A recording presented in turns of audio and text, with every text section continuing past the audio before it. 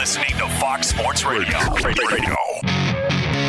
This is Straight Outta Vegas. With the voice of Vegas, your host, RJ Bell. Give me a number, girl. Give me your phone. I collect numbers. More and more. Give me a number, girl. Give me your phone. My scientists are counting my future. The pregame show America has always wanted. I tell the future. I tell the future. From the Vegas Strip, here's RJ Bell. Always good to be here, RJ, and yes, on a day in which we still have some outrage in the NFL over a signing in Jacksonville. We've got a doubleheader with playoff implications on the line in the NBA later on tonight. What is the Vegas lead here on this Tuesday? You know, I think this is another day where these stories don't seem related, but are.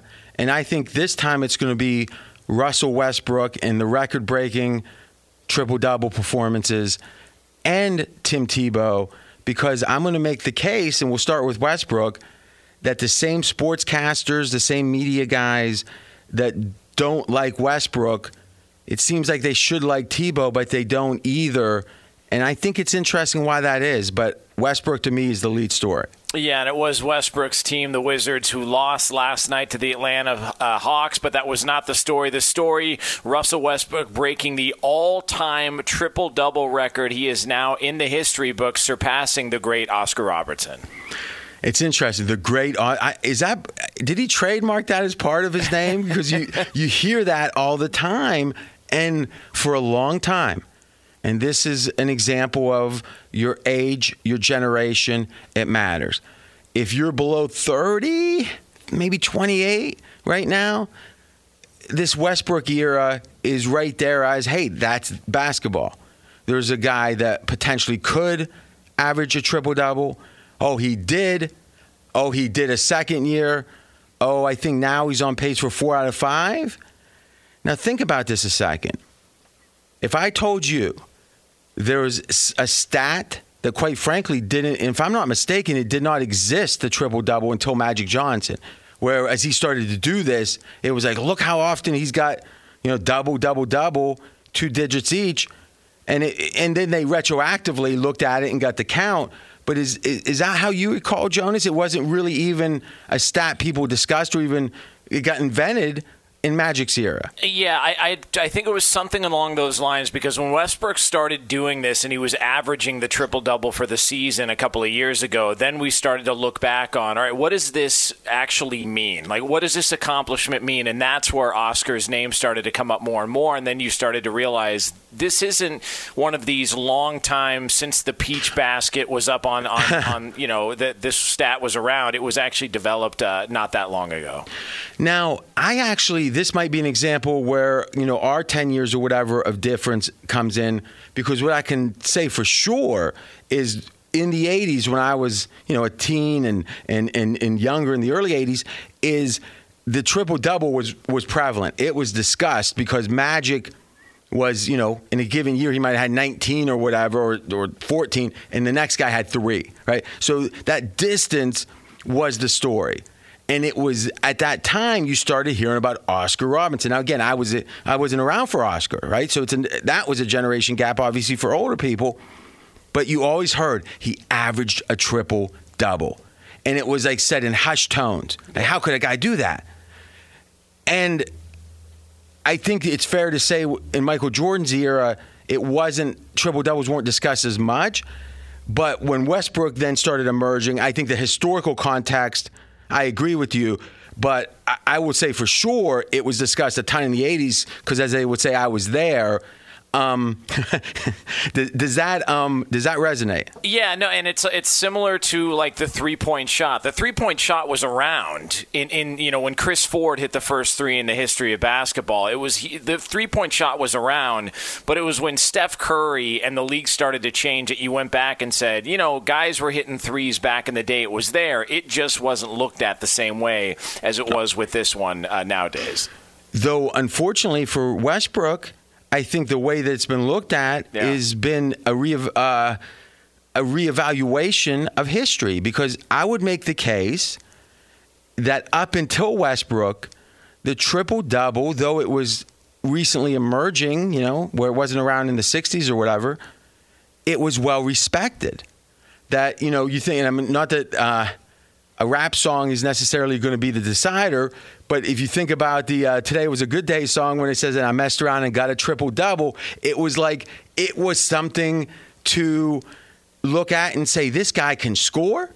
I mean, if anything, it's not the ultimate maybe, but a triple-double represents having a varied game, having many skills. I can shoot and score, I can assist, and I can rebound. And really on offense, amongst the counting stats, if I said, I got this player, Jonas, he can score, he can throw assists, pass assists, and he rebounds. You'd be like, I don't know if he's got enough for the team. I mean, like, that's all you can have, right? Ultimately. Right. Be sure to catch live editions of Straight Outta Vegas weekdays at 6 p.m. Eastern, 3 p.m. Pacific on Fox Sports Radio and the iHeartRadio app. Now, the fact that double is 2 digits is kind of arbitrary, but you know what's arbitrary? 30 points per game.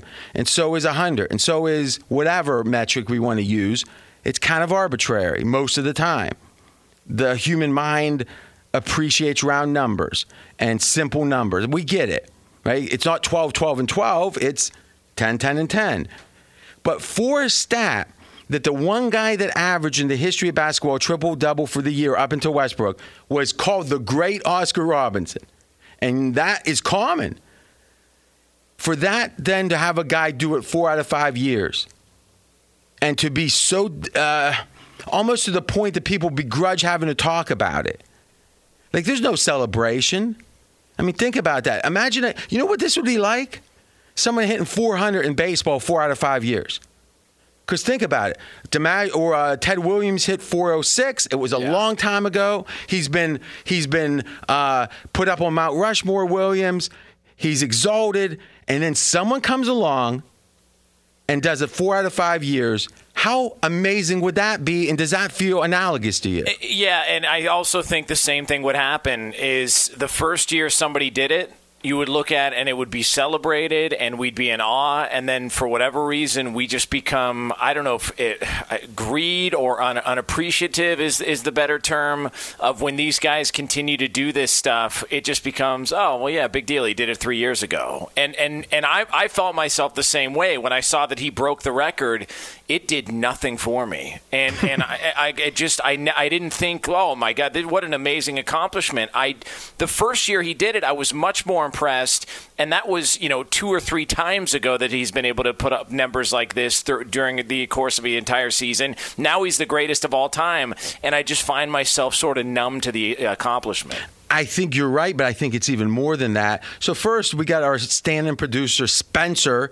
Now, he's not Spencer for Hire fame, though that's what I think of when I hear Spencer, is check on that triple-double in regards to Westbrook specifically, how often he's had it. I think it's 4 out of 5 years this year if he get, which he will, but we'll see. We're straight out of Vegas. Jonas, I agree with you. When something becomes not novel, when it becomes common, it's less exciting. Yeah. There was the old joke. I remember when I was a kid, this might have been like on One Day at a Time or something, a sitcom that they did a revival of, but was in the 70s with Schneider and the cigarettes in his white shirt. I don't know if you ever saw that. But they said, here's the thing about marriage, is get a big thing of jelly beans. And every time you make love the first year, you take a jelly bean and put it into the second jar. Then after the first year, you take it from the second jar back to the first, and you never get that first jar empty, or that second jar empty was the joke. And I was a kid going, but the fact is, it's human nature. As things are new and fresh and novel, they're exciting. And when things are old hat, well, they're not as exciting. And again, that's a great metric. If you're in love, it can maybe beat that, but the fact is that's a rare thing because humans like things that are different. But I think it's become not only apathy towards it, Jonas, not only, oh, we don't care, no big deal. It's active disdain, it seems like. Almost like he's going to the Oscar Robertson shrine and writing graffiti on it in a way. And I just wonder why that is, in that I get it. That's the thing. The old cliche would have been with Westbrook, and maybe that's the question. Well, let me ask you this question. Do you believe that the media in general is hard on Westbrook?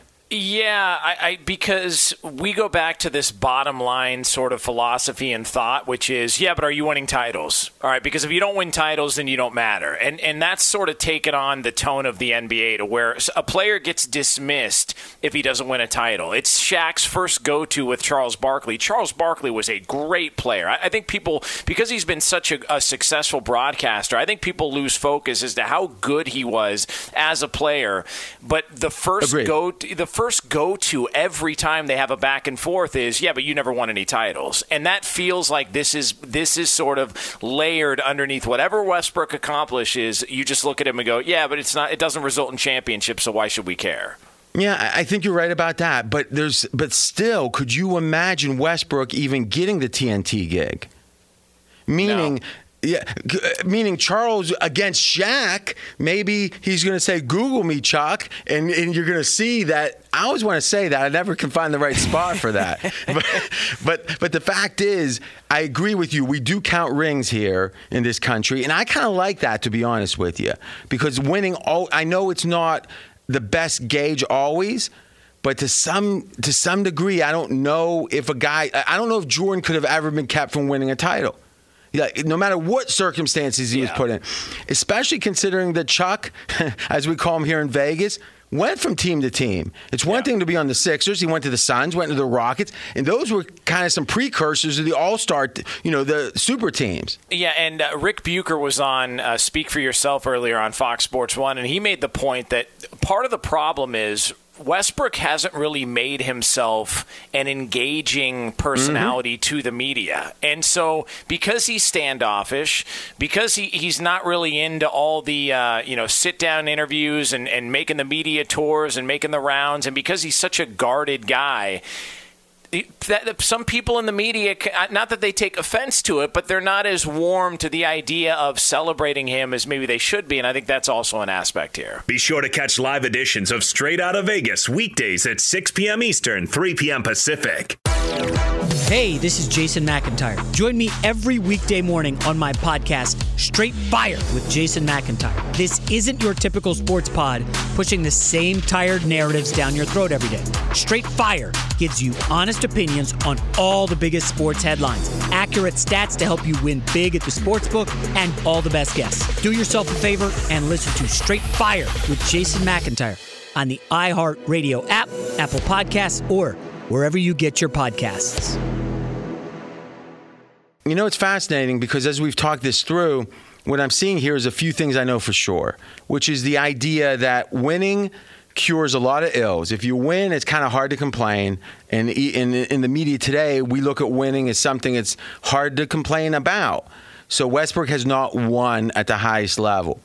Number two, it's effort. A lot of sports guys like to complain about these millionaires and their effort. With Westbrook, that is not pertinent. So, okay. And then finally, I think it has something to do a little bit with the idea of the game has changed. That somehow this style of ball isn't what we call basketball. And I think with the threes, you're seeing that, right? With the three-pointers, there's so many being made, and it's like it's destroying so many records. We're all looking and saying, how do we put this into context? Are you really telling me the 50th best shooter today is better than Larry Bird? Because the numbers might say that. And with Westbrook, again, I don't think it's fair to say he's benefiting from that. Because you know why? Nobody else has ever done it since Big O. Literally, if Westbrook would have retired the year before he did it, we'd be sitting here talking about, do you ever think it's possible that someone could average a triple-double in a season again? We'd have that same conversation because no one else has done it. In the history of basketball, since Oscar Robertson, one guy has done this, and he's done it 4 times. How can't that be amazing? It's like, imagine the big thing when I was a kid, and this was because it was so long before that, but it was Carl Lewis and Bob Beeman's long jump record. It was like 30 feet, this idea of that 30-foot jump. If one person had jumped over 30 feet time after time after time, and no one else had, no one would say, oh, the altitude has changed. Oh, it'd be like one guy's done it, no one else has done it. One guy has done this, Westbrook.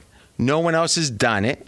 And it's something we thought would have been one of the greatest accomplishments anyone could have in a regular season. But somehow, no one seems to care. It seems coincidental that Westbrook doesn't play a style ball that most of the sports writers or sportscasters are not a big fan of. Closing thoughts, Jonas. Yeah, it's just funny how we look at stats differently. For the longest time, the benchmark, if you were a successful running back in the NFL, was 1,000-yard season. Did you have a 1,000-yard season? Well, when you actually go back and do the math, what is that, 63 yards a game? I mean, that's what we're talking. And now with the extra game, but it's funny how we look at certain things as real accomplishments, and then others we just sort of take for granted. I think this is one of those ones that we take for granted, myself included, when it comes to Westbrook. And if anything, I don't think this is even, because we're all affected by, even a media guy like yourself, by what you hear in the media. If every day someone's talking in hushed tones about something, can you believe that?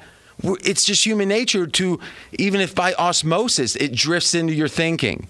And it's scary because we don't even know, none of us do, what influences we are being affected by.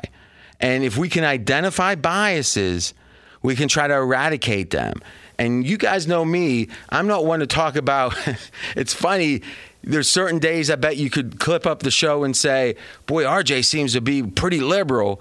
And other days you could clip it up and go, I think he might have voted for Trump. I hear that sometimes. I think you could have, it's like it'd be a secret or something, right? Like I'm going to hide it, like I'm in some special club. And it's like, you know what? I try to look at this from the same perspective. We all think we're doing it. Like I call it the way I see it. We all think we're doing that. I do think if you're following any party line too closely, it's hard to think that's your thoughts. And sometimes I'm one way, sometimes I'm the other, because it feels right. It feels right to me to acknowledge that certain styles of play are loved and certain styles aren't by the general media.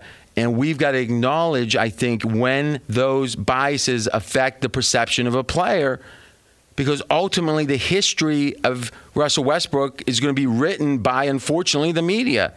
And to me, it doesn't feel, last thought on this, Jonas, when you're a kid, you're 18, 19, you have your first love.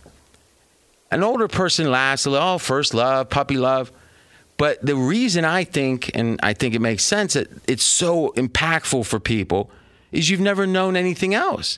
Meaning one day you were too young to be in love, and then one day you were in love. And sometime during that time, if someone asked you, well, what about your next girlfriend, next boyfriend? What's that going to be like? What do you mean next? Like this is all you've known. Then when that breakup almost inevitably happens, it's crushing for a lot of people. Why? Because the only family or the only love they've known has always been there, let's say. I mean, some people have unfortunate parents die or something, but for the most part. And then it's gone. And how do you deal with that? Now, when you're 30, when you're Jonas, who got married a while back but had a grizzled lead up to that. I mean, is that fair to say? Yeah, that's fair. like a grizzled veteran? Yeah. I've been through the wars. Yeah. There we go. Yeah. And really, that to me, I love it when a guy, past 30 finally finds the one, because though there's never a guarantee of anything, it's at least you've been around, right? At least you know. Yeah. And to me, those relationships always have the best chance, but it doesn't change the fact as time passes, you start to kind of get used to it. It's not fun, but you get used to it. And to me, where does that connect? It connects when you're in an era. You can say, it doesn't matter what the sports writers write. We were there, we know. But you think back to John Stockton, and I don't think there was any bias against him. I think there was a bias against Malone and Stockton because they were killing records, and it felt like it was about longevity more than anything. But that's an interesting question, Jonas. When you watch The Last Dance, Stockton and Malone were a big part of that. Yeah. Didn't it feel like the first time you've seen any footage of them in a long, long time, hasn't it? Yeah, Karl Malone's one of the great all-time scorers in NBA history. we don't ever hear about him. Like, it's just, his style was boring. It was, all right, well, if the goal is to score points, he was as good as almost anybody in the league, in the history of the league. What are we talking about here? John Stockton, same thing. Like, I mean, if the goal is to distribute and try and, win games, I mean, they won a ton of games. They had some great teams. They were competitive in those finals, and unfortunately, they get lost in the conversation. I mean, if you really think about it, MJ never went to a seventh game in the finals, which is amazing. 6 out of 6 never went to a seventh game. But if you look at the Utah, with 2 minutes left in Game 6 of the last 6 championship, Chicago was probably an underdog to win that series. Because with 2 minutes left, and if you go to YouTube, that last 2 minutes is why MJ's MJ, in my opinion. But Utah would have had Game 7 at home. Utah probably would have been I can remember the lines in that game. They probably would have been like a 1-point favorite, maybe pick them. But if you almost assume that Utah had Game 6 won, which they almost did, then you go to Game 7's pick them, it means you're pretty much a coin flip from MJ losing that 6th title. No, what other team could you even say of those other series that it was even close? I mean, it might have went to 6 games with Seattle, but they were up 3-0, they let it happen. I mean, that Utah team could have been one of the 20 best teams of all time, because to be that close to beat the Bulls, that's reasonably what they were. And a great home team as well, too. Oh, that building. That Game 7 would have been a home. Yeah, that would have been awesome. I would have loved to have seen Jordan in one Game 7. Just one Game 7, just to see how that would have gone. Imagine if they flipped that and he somehow loses Game 6 easily, but Game 7 was Game 6 with him doing that last night. Hey, listen, it's more like a movie than it should be. So let's give him credit.